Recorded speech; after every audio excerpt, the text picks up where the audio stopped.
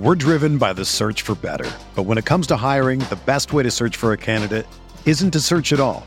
Don't search, match with Indeed. Indeed is your matching and hiring platform with over 350 million global monthly visitors, according to Indeed data, and a matching engine that helps you find quality candidates fast. Ditch the busy work. Use Indeed for scheduling, screening, and messaging so you can connect with candidates faster. Leveraging over 140 million qualifications and preferences every day, Indeed's matching engine is constantly learning from your preferences, so the more you use Indeed, the better it gets. Join more than 3.5 million businesses worldwide that use Indeed to hire great talent fast. And listeners of this show will get a $75 sponsored job credit to get your jobs more visibility at Indeed.com/Blue Wire. Just go to Indeed.com/Blue Wire right now and support our show by saying that you heard about Indeed on this podcast. That's Indeed.com/Blue Wire. Terms and conditions apply. Need to hire? You need Indeed. Arizona, Colorado, Indiana, Michigan, New Jersey, Tennessee, and Virginia. WynnBET is now live in all these states, and the excitement of Wynn Las Vegas has finally landed in online sports betting and casino play. For boosted parlays to live in-game offs on every major sport, WynnBET gives you the tools to win. Sign up today for your risk-free $1,000 sports bet. Download the WynnBET app now or visit wynnbet.com. That's WHNN-bet.com to start winning.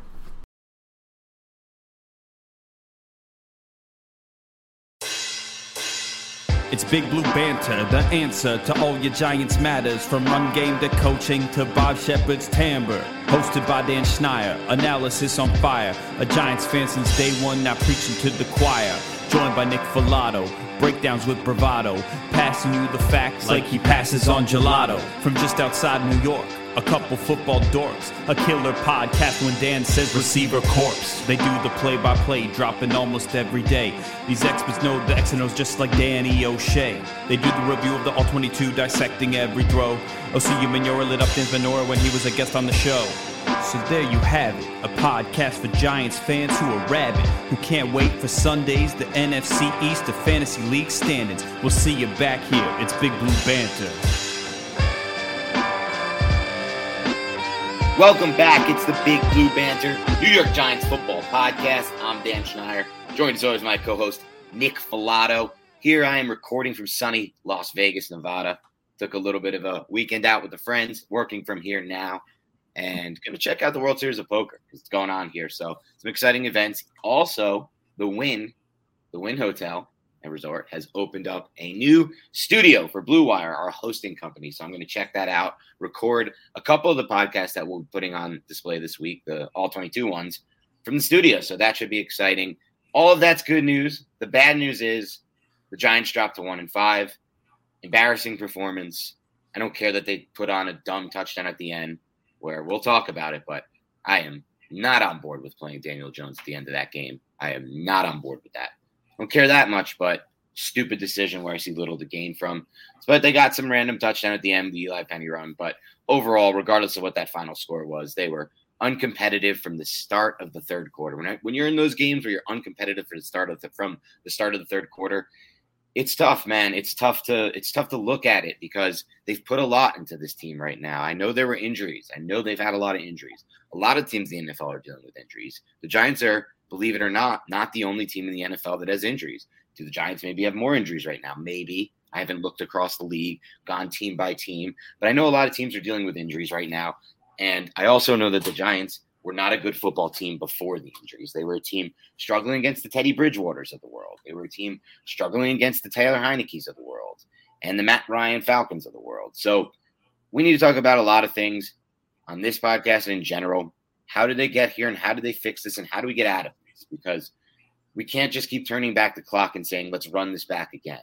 We've tried a lot. I mean, the Giants have spent a boatload of free agency money at this point. So, Nick, let's start, I guess, with just the game because there's a lot to talk about with the game. Obviously, injuries aside, how did this game make you feel about Daniel Jones? Because right now, that's the number one topic for me. We can talk about what happened on defense. We can talk about the rest of the offense minus the injuries. But Daniel Jones, this game lose yet in any way with Jones.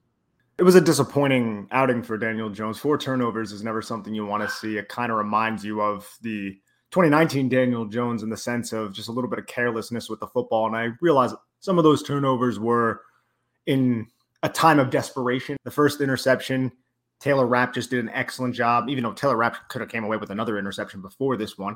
But Taylor Rapp did an excellent job not going out and taking the under route on the levels concept and kind of dropped to a depth to rob that second route from the I think it was a 3-by-1 side, but I could be mistaken there.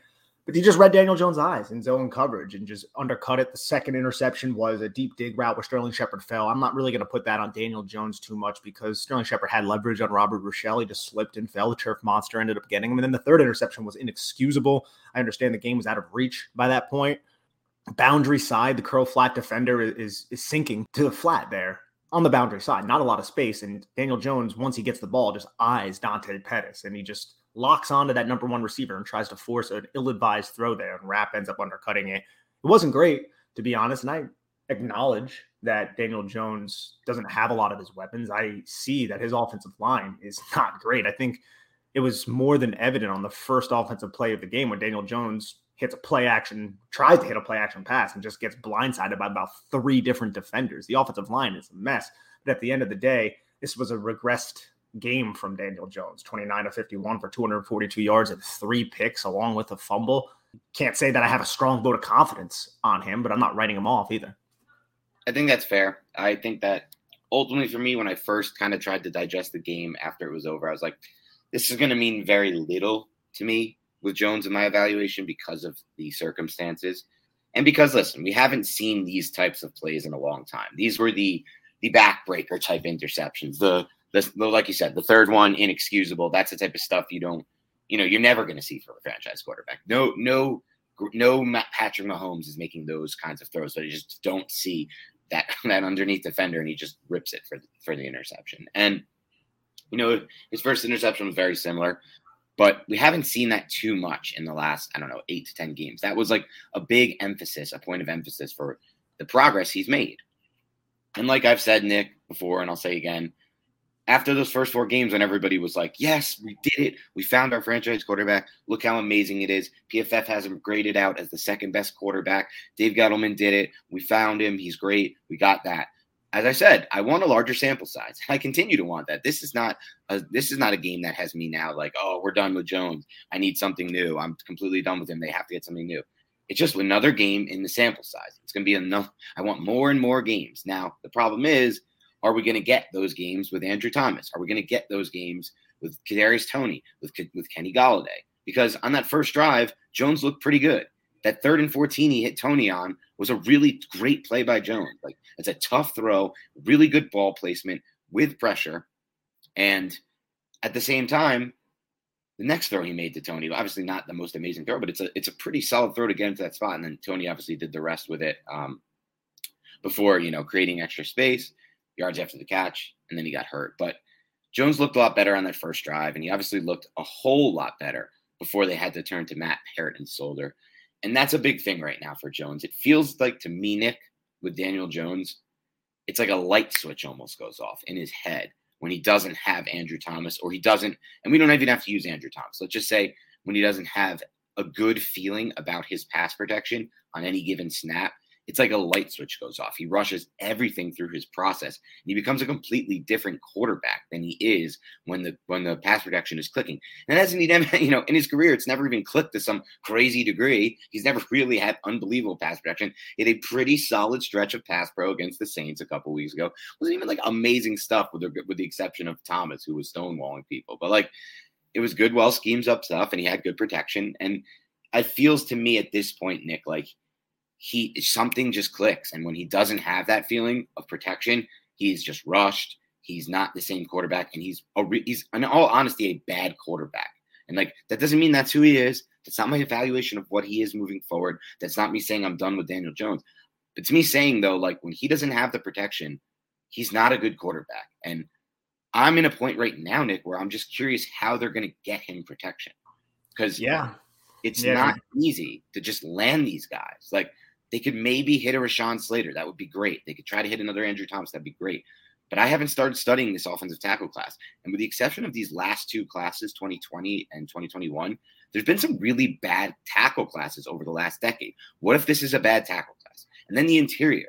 They need at least 2 new interior linemen, in my mind. Maybe 3. Like, Will Hernandez is an okay player who I guess they might re-sign out of desperation. But they maybe need 3 there. And those you can maybe get typically a little bit later into the draft. But not necessarily, not if you want to land someone who's going to start right away and give Daniel Jones what we were just discussing here, which is the pass protection he needs, the confidence he needs with his line up front. So it worries me overall. It's all the overarching overall picture. Like, Daniel Jones is this. He's one thing. He's good without pressure. He's good with I don't even call it without pressure, because he can make throws under pressure. That first 3rd and 14 he hit Tony on, there was pressure bearing down on him. He stood tall, he remained poised, and he dropped the football in a perfectly placed spot. It's just the confidence factor in his line. And it all goes into one thing. Like, where is he going to get that confidence? It requires getting better players there. How are they going to get the better players? They don't have any free agency money to spend to get those players. So it leaves you in a really interesting spot when it comes to what the Giants are going to do this offseason at every position, but at the quarterback position specifically. It's very interesting. It's the most discussed position in the National Football League, rightfully so. And you're right, man. Jones, there were a couple plays in this game where he stood into the pocket and absolutely got annihilated. And that's the kind of poise you want in the pocket. He doesn't, fall away from the pressure. He stands tall and he takes those hits and he absorbs pretty significant contact. It's just the process is accelerated when there is more pressure. That makes sense, though. That's not necessarily this huge referendum on Daniel Jones. There's a lot of quarterbacks in the National Football League who can't overcome dismal offensive line play. We saw it in the Super Bowl with Patrick Mahomes, who's one of the best quarterbacks in the National Football League. Obviously, Daniel Jones is nowhere near that level, but a lot of pressure from the defense can force really good quarterbacks to crumble. I'm not going to say Daniel Jones is a really good quarterback, but there are parts of his game that I appreciate. And just to touch on some of the offensive linemen coming out of the draft and names for the Big Blue Banter listeners to monitor: Evan Neal, tackle out of Alabama. He's probably going to be a top 5 pick. Tyler Linderbaum, interior offensive lineman out of Iowa. He should be about a top 15 pick. And then Kenyon Green, an interior offensive lineman from Texas A&M. He's another one that should definitely be on Giants' radars.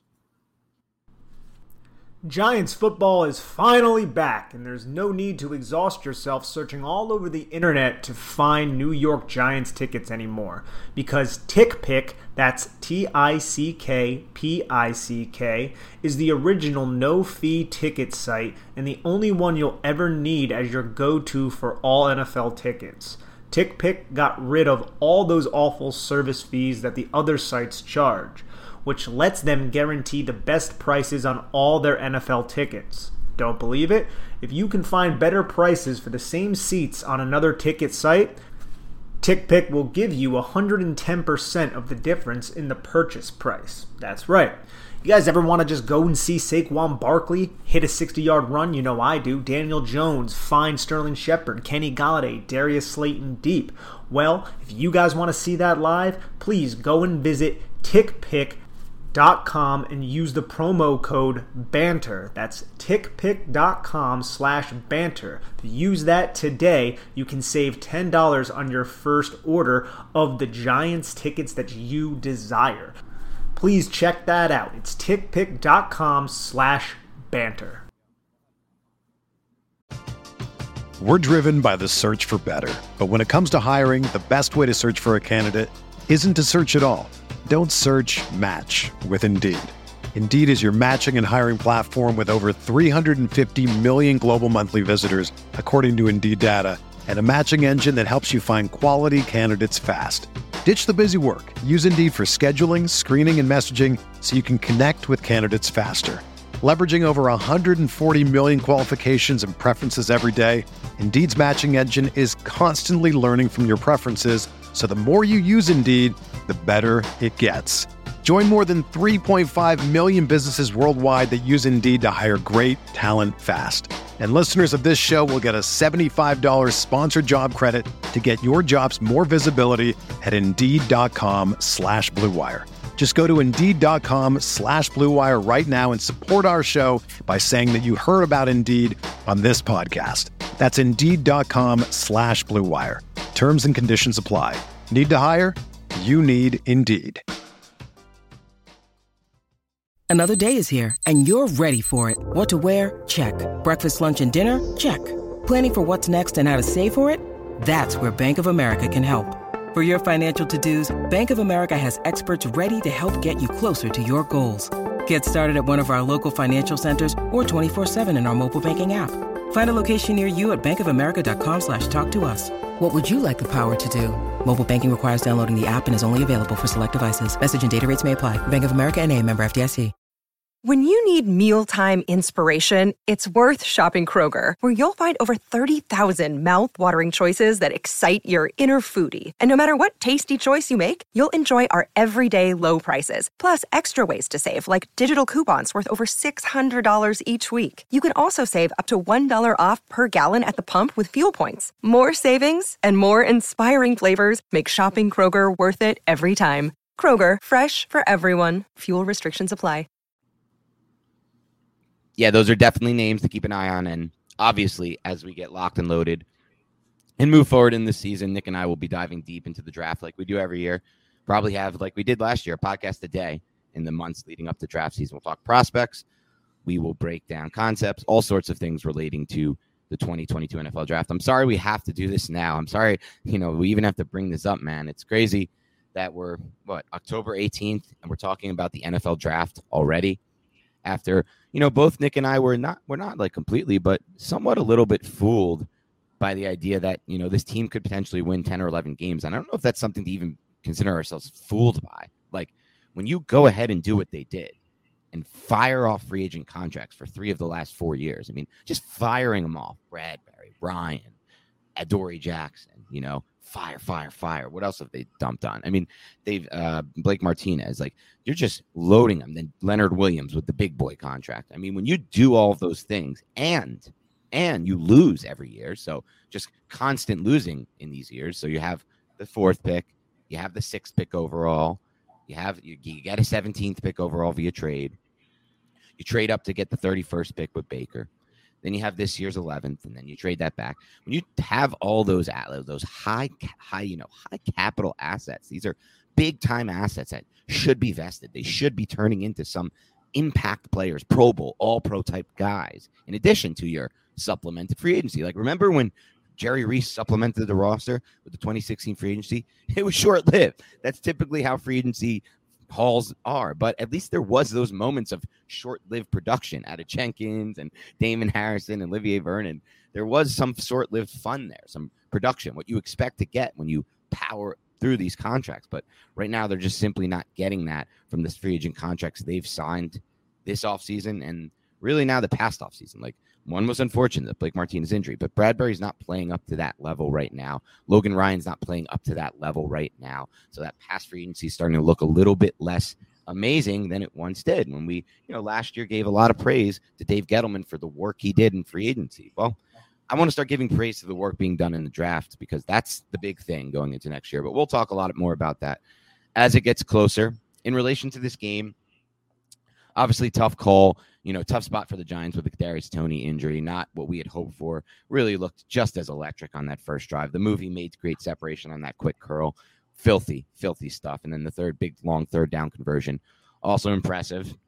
What did you make of, I guess, the rest of the receiver corps in this game? Because obviously Sterling Shepard, first game back, very involved.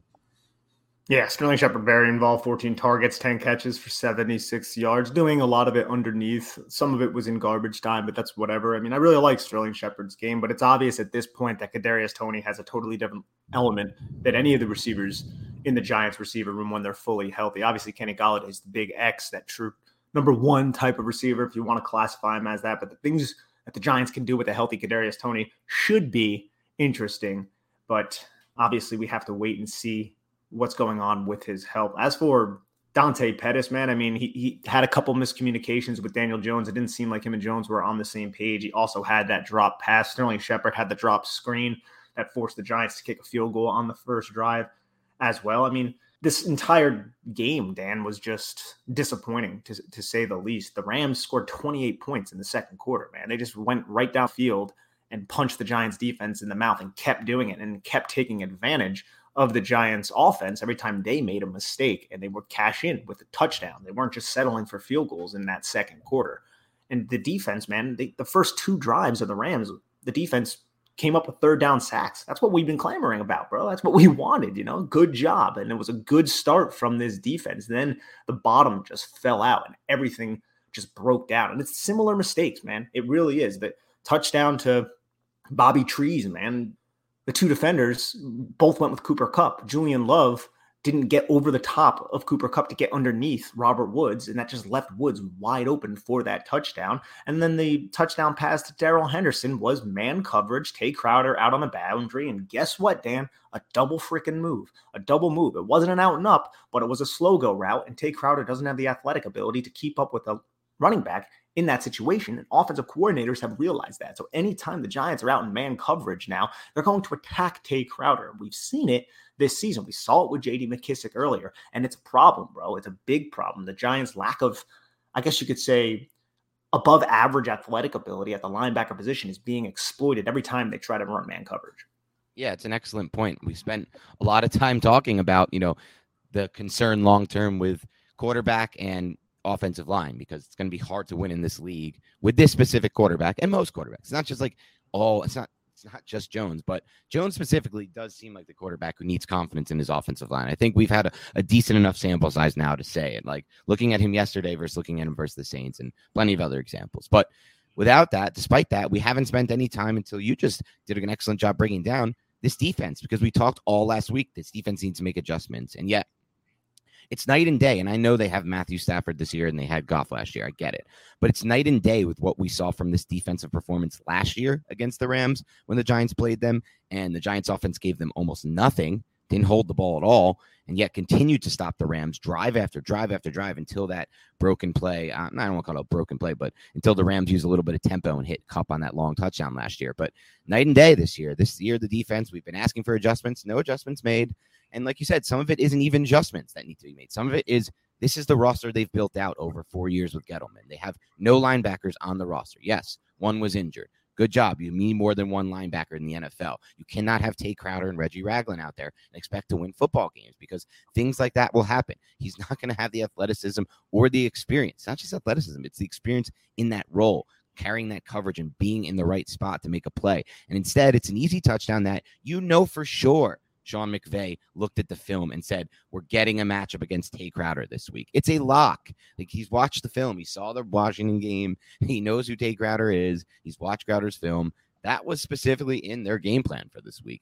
Find a route where we can get him isolated one-on-one and beat him. And he does. He beats him. And you can expect that to happen again and again, because they need an upgrade there. And they're not going to get one this offseason. Hopefully, right now, hopefully in the offseason they can figure some way to add to that position as well.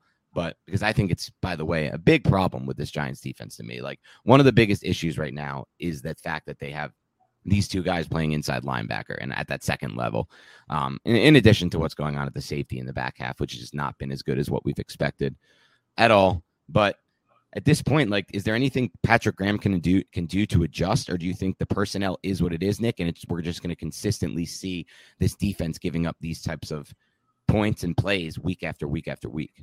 I think adjustments can always happen, but it has to kind of stay within the framework of the defense that you have installed. And it just seems like offensive coordinators have really figured out what Patrick Graham has been trying to do. And every time they are in man coverage, which is much more defined, it's you versus me. You have to beat me. The Giants are not the ones defeating their opponents. Like on that play to Tay Crowder, man, he actually has his hips oriented outside. He doesn't necessarily bite on the slant, part of the slow go route, slant go type of route. His hips always stay towards the sideline. He takes one inside foot step to kind of just shade inside a little bit. And then Darrell Henderson just looks like Deshaun Jackson blowing past Tay Crowder and creating like 3 or 4 yards of separation. Matt Stafford puts a beautiful touch pass over the top, and it just ends up being another touchdown. It seems like the Giants are always losing these one-on-ones, whether it be James Bradbury, who's supposed to be your star cornerback, getting burned by CeeDee Lamb last week, or getting beat by Terry McLaurin in week 2, or Tay Crowder getting beat by J.D. McKissic, or Tay Crowder getting beat by Darrell Henderson, or one of these safeties losing to a tight end. The Giants personnel, when they are in man coverage, they're not winning. The timing and the rhythm of the offense is better than what the defense is providing in terms of stopping the offense. And then pressure isn't necessarily there consistently, at least not consistent enough to slow down these quarterbacks from hitting touch passes like this. So it's collective, man. This entire defense right now, it's just not regression is an understatement, bro. They have significantly regressed from where they were last year, and that's what we see right now. They upgraded the personnel, and I get Blake Martinez isn't there, but Adoree Jackson is a significant upgrade on paper over Isaac Yiadom. But look at what's going on, bro, and it's not transpiring into wins or quality football at all. Yeah, you're right, Nick. And even the sacks they got in this game, they were coverage sacks. Like they weren't, you're not seeing some defensive lineman just rip through a move on an offensive lineman and get there within a half a second or within 1.5 seconds. And you're not seeing like an edge bend, one of our edges bend the edge, burst, get there, strip sack, or get around the edge and hit the quarterback's arm. These were coverage sacks. And that's fine. I mean, that's what they were getting last year. And maybe that's something we can look into at some point, Nick, and decide like, over time, should we consider, this is just a random football thing I'm thinking about, like our coverage sacks a little bit fluky or something like that, or like look into like, how the Giants ended last year with the 12th most sacks in the NFL. And that was a big talking point this offseason, 2020 Giants, 12th most sacks. They started to figure it out. But a lot of those sacks, just from memory, from us doing this week after week and doing the film, were coverage sacks last year. And that's fine. That's part of the game. But they might be something that's fluky year to year. I'm not so sure. But yeah, I don't really see anyone on this roster who can win consistently one-on-one. And again, that doesn't mean they can't have good reps one-on-one occasionally, but consistent one-on-one wins, it's not really there right now on this defensive front. Also brings them a problem. I mean, we talk a lot about how the safeties haven't made too many big plays this year. Part of that is also because they don't have too many consistent one-on-one pass rush winners. So it kind of all goes into each other, but it's, at this stage of it, the defense is one of the worst in the NFL somehow this year. Like just looking at the points totaled every week, looking at the yards that are put up against them every week. And the Giants have the third worst points differential this season, and their offense has actually gotten better, at least from a point standpoint, from where they were, just to show you, kind of that massive, steep, steady decline the defense has made. And yeah, I don't know, man. It's tough to know where to go from here as far as what to do with the defense, because there's a lot of work to do and not many resources that can be put into it at this point. So yeah, Nick, I would ask you again, what would be your thoughts on, I guess, Joe Judge at this point and where we're at with Joe Judge? So we probably should update that as well. Joe Judge said the team has had no quit. He made that whole speech about the submarine, and if a submarine's sinking, need somebody to bail you out. That was a speech. I didn't glean much from it. I don't think it's just pointless coach speak. Hopefully the players gain something from that speech, I guess. But, where are you at with this guy, Joe Judge? Because at this point, I don't want to say we, but some general consensus, I think, among Giants fans was they loved him last year. They fought hard in a lot of games. They won some games down the stretch. Now, as I caveated, none of them really meant anything except for that Seahawks win. Most are against quarterbacks not playing in the NFL anymore. But where are you at now with Joe Judge as we roll through this 1-5 season, where it seems like, I'm not saying this because I don't think it happened, but there's been back-to-back weeks of speculation the defense quit in the second half, or that players, not just the defense, quit in the second half. He does run a tight ship, makes them run laps at practice when things don't go their way. He had a huge stern talking to with the team after last week's fight. Where are you at right now with Judge, Nick? I don't hate Judge. I'm not saying Judge needs to be fired or anything like that, but I am saying this is a results-oriented business, and the results are not in a positive way for the New York Giants right now. And if this continues down this road, man, of mediocre football and embarrassing losses, especially at home, there's going to be some serious consideration that the Giants have to go in another direction, especially if that effort isn't there on both sides of the football or just the defense or what have you. I'm not 100% certain if the effort died, I guess you could say, in the third and fourth quarter against the Rams. There were a couple plays where I think it could seriously be in question. The Cooper Kupp second touchdown on the leak play action. It does seem like the entire right side of the defense was absolutely fooled by what the Rams were doing, and Kupp was all alone. And you see some defenders sprinting in that direction, but from a mental standpoint, they were just manipulated like crazy by what the Rams were doing offensively. But I think it's fair to question the effort when you're defense is surrendering 38 points on defense? I think it's a fair question. And, this is a week-to-week evaluation for me, Dan. I would like to get your thoughts on it. It's a week-to-week evaluation on Judge. It's a week-to-week evaluation on Daniel Jones and their future with this team. I don't think anything's for certain. I don't think anything's absolute. It's a very, very fluid situation right now. And I definitely don't feel as confident in Joe Judge as I did at the beginning of the season right now, which is to be obvious. Yeah, that's fair. I think it's fair to do this thing week to week too. And, I think we were obviously approaching this from different starting points, Nick, because I know you had a lot more confidence in Judge before the season than I did. I liked him before the season, but mostly because of the things he said, less because of the things he had done. I didn't like a lot of his fourth down decision-making in his rookie year, not just this year. I mean, this year he has, two of the most, according to the surrender index, two of the most cowardly fourth down decisions since they started charting the data. To the two, he had the most, I think, and the third most. So, I mean, that problem was there last year as well. Last year, the good stuff was, or at least for me, the stuff I liked was, I did think the team played hard in the second half of the season. They had a really easy draw. They faced a lot of crappy backup quarterbacks that they squeaked out wins by, but I still thought they fought hard, played hard, and I liked his discipline. I liked some of the things he did, reteaching how the defensive backs played coverage, and it was working. You saw tangible results there. I, in general, am always going to be more on board with a coach who does the head coach role and doesn't coordinate either side of the ball. I hate the ones who coordinate either side of the ball. I think that always leads to problems, and you should, if you're one of those coaches, just give up the play calling duties because you're in a tough spot. But for now, it seems to me like Joe Judge is more just talk than walk. And it seems like that sample size is growing larger and larger day by day. I worry things can get worse.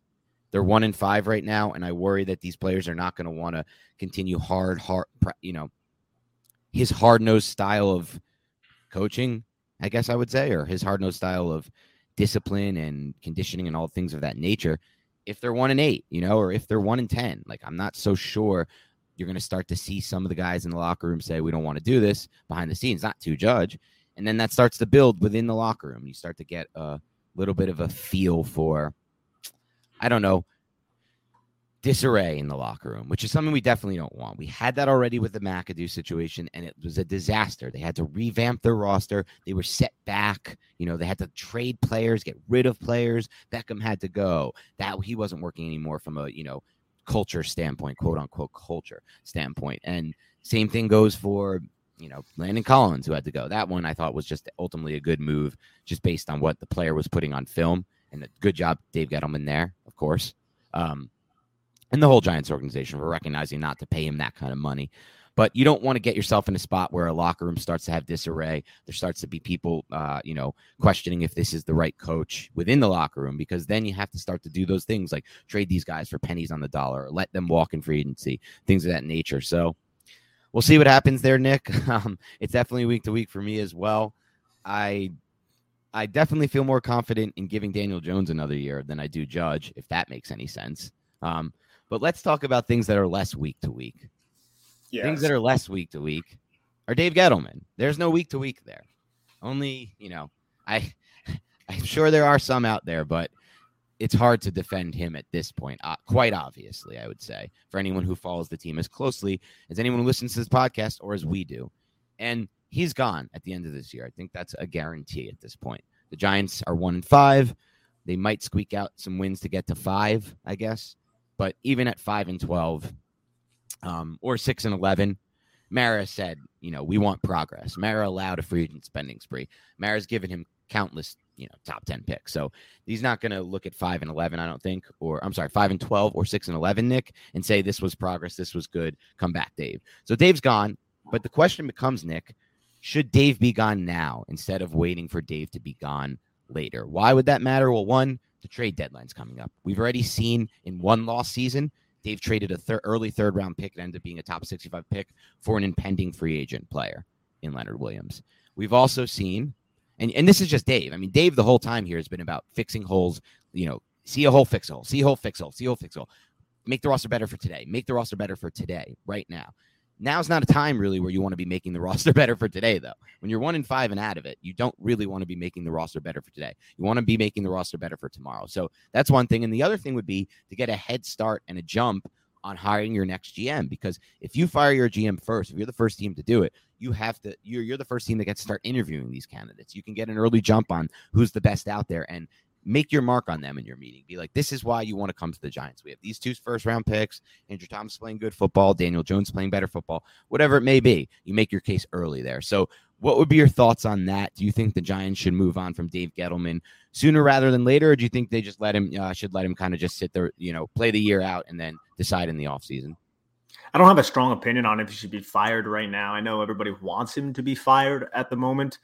I think the Giants are going to do a very Giant thing, and they're going to allow him to retire, and they're going to hopefully pursue a general manager outside of the organization. But I think Kevin Abrams has also been groomed to be the general manager in waiting. So that should be a situation to monitor. But I don't strongly feel that he has to be let go right now at this moment. I don't really think the Giants are going to do that. But at the same time, John Mara is incredibly upset right now. He's, throwing trash cans at the in the press box to the ground. He sees what's going on in these home games, man. The Denver Broncos, the Atlanta Falcons, 2 winnable games, I guess you could say, both down the toilet. Now this absolute just embarrassment. 2 weeks in a row now they've been embarrassed. They've been outscored, 82-31 in the 2 weeks. Some of those points are just garbage points. Didn't even matter. They have been uncompetitive. So I think anything, I guess, could be possible. It just doesn't seem like necessarily a Giant thing to do. What's your opinion on it? I'm guessing, do you believe the Giants should just can Gettleman right now, promote Abrams, have him be the interim general manager? Because if that does happen, I can see that making some sense. I just don't know if it would transpire. Yeah, I mean, I'm not on some, Giants Twitter rampage or whatever, or Giants, whatever it may be, and gotta fire him now, get him out now. I don't feel like there's just too much to gain from this, but there's enough to gain from it for me to think that he should be removed from his position ASAP. The first thing is make sure he doesn't have a chance to have any say over the trade deadline. That's not a spot we want to be in. We need to just eliminate the possibility of Dave trading for help now and trading away potential picks again, like he has in the past, or even just a player that we want to build a roster around, or that he misevaluated from his own roster, or a player that he's misevaluated from another roster, things that he's done. There's a large sample size of him doing over the last 4 years. So for the mere simple fact of not having him oversee this trade deadline, I think it's in the Giants' best nature. And then the second thing would just be, to get that early head start on finding a new GM. You can name Kevin Abrams the interim GM, but then you start looking outside the organization. You can start to get interviews in. You can start to make connections. You can start to talk around the league about young executives who have been really impressive for their teams and start to look into their track record and their background. So to me, it's a definite yes, but it's not like I'm slamming the table. It has to be done this minute, like that type of thing. There's no outrage behind it. It just seems like simply the best move for them. Even if they're not gaining that much, they're gaining enough to the point where it should be done. There's no real reason to keep him here anymore, unless you think that they can turn it around, go 11-5 or 12-5, whatever it may be, or whatever it would be. I mean, at this point, what do they have to win? Can they win what? They could probably lose 3 more games and maybe make the playoffs. But regardless of all those hypotheticals, it's not happening. You see the product on the field. Even before the injuries, they couldn't beat Taylor Heineke. They couldn't beat this version of Matt Ryan. They couldn't even beat Teddy Bridgewater on a Broncos team that doesn't even look that good anymore. The Broncos haven't looked good in weeks. They look great against the Giants. The Giants were out of that game in the fourth quarter. They were down multiple scores. So, this is a bad roster. This is the job he's done. Clearly, it's over for him in my mind. And so I just don't see any point anymore holding on to him. So, Dan, I wanted to, before we get out of here, bring up Matt Peart, man. Talk about a lot of confidence that we rightfully had in his ability to take the job of Nate Solder. But he looked really bad on Sunday. And those same issues that were apparent last season cropped up again. If Matt Peart doesn't hit, which it looks like that could be something that actually happens, where he's just, not an NFL caliber tackle, who's going to play tackle for this team next year? It's a great question, Nick. And it sucks because, we texted right after that first snap when he came in, and just, you saw, because the way he got beat on that play, it's just something we've seen from watching all this film over and over. It's the same way he got beat a lot last year. And I don't know if that's something that you can just snap your fingers and say, all right, that's improved, that's fixed, that's over with. Like Andrew Thomas is what he was able to correct, like his oversetting last year, his big problem oversetting. That seems like a lot easier to correct than what we're seeing from Barrett.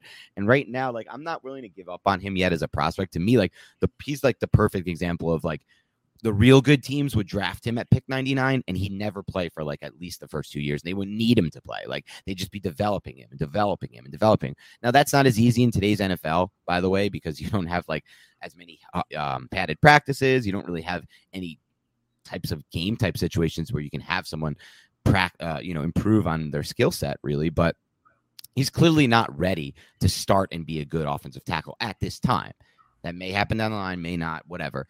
But it's also potentially, like you said, Nick, it's fair to say he may not be ready to be a starting caliber tackle you can count on in 2022.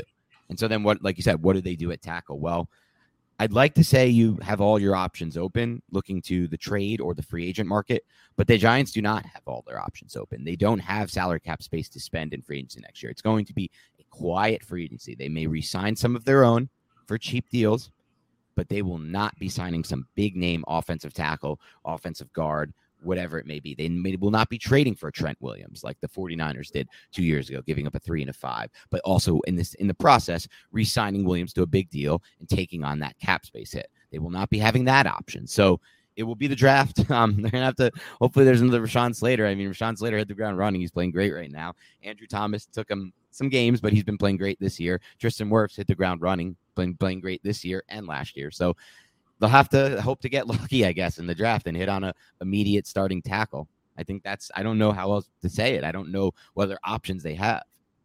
Exactly. And that's the point of why I'm bringing it up too, because the Giants put an emphasis, Dave Gettleman specifically, on upgrading this offensive line. And here we are, and we're still looking for some sort of answer on the right side at tackle. And then you look across the offensive line just in general, and there's not a lot of certainty there, man. There's just not a lot of certainty. You have Andrew Thomas, the Nick Gates injury. He was a certainty. That is incredibly unfortunate. But you and I going into this season, Dan, our biggest concern with the guards, man, Will Hernandez, his contract is up at the end of the year. He may not be back, and he's a replacement level player to begin with. Shane Lemieux, he was a replacement level player to begin with as well. Unfortunately, he's injured, and now you have guys like Billy Price, who was a free agent at the end of the year, and Ben Bredeson. It's just you're probably going to need to just pour assets into this position. Whoever the new general manager is going to have to do that, and Daniel Jones is going to be in this weird state where, oh, geez, are the Giants going to pick up his fifth-year option? Is he going to be the Mitch Trubisky lame duck, just play next year out and then be a free agent? There's just so many questions heading into next season, and we're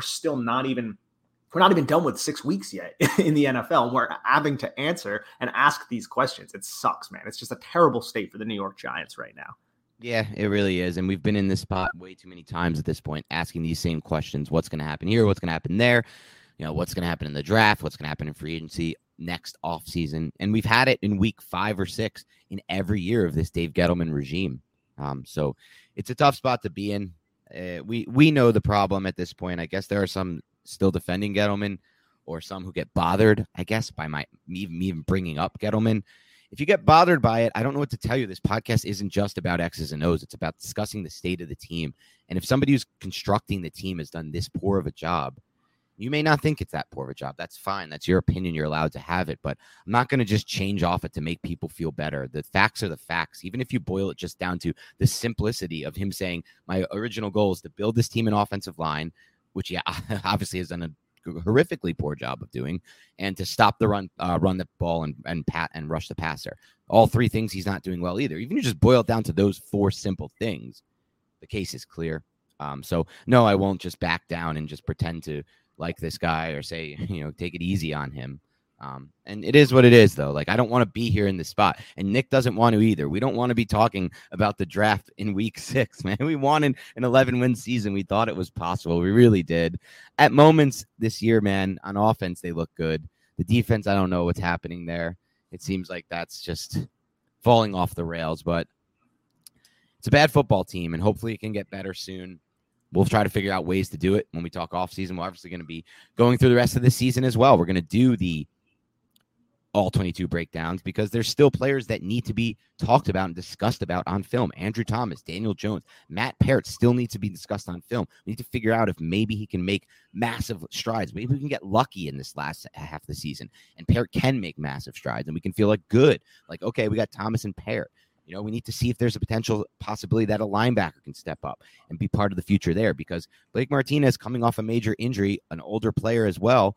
That's not they need more at inside linebacker for sure. And we need to hopefully see if McKinney can take a big step because Peppers and pending free agent. Logan Ryan, to me, I never liked them re-signing him and he's on the wrong side of 30. He's an okay player, but I don't think he's evolving into some kind of playmaker for them.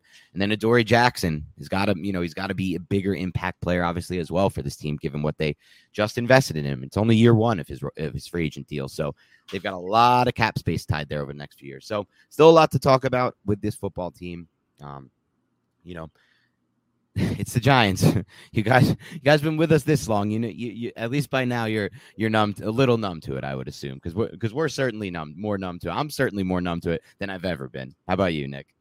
Yeah, I'm upset by the state of it. I acknowledge that this is just how the Giants have been for so long. I also know it can change. It just seems like it's not going to.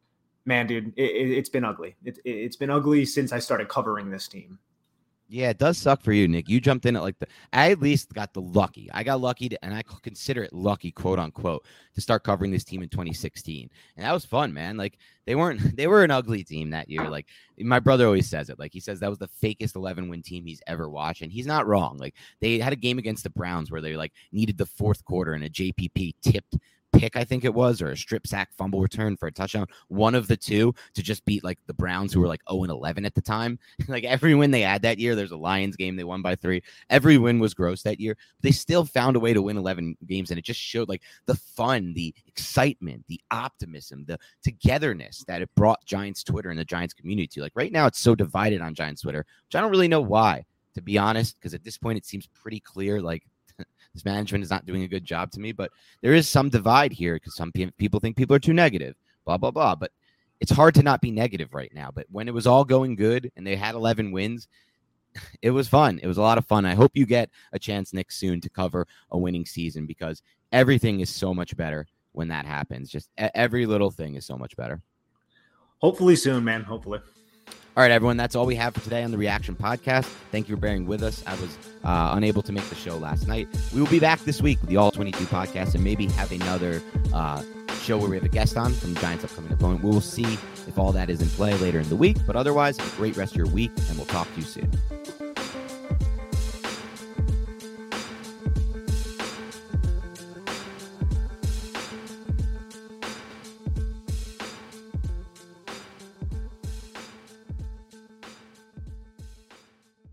Everyone is talking about magnesium. It's all you hear about. But why? What do we know about magnesium?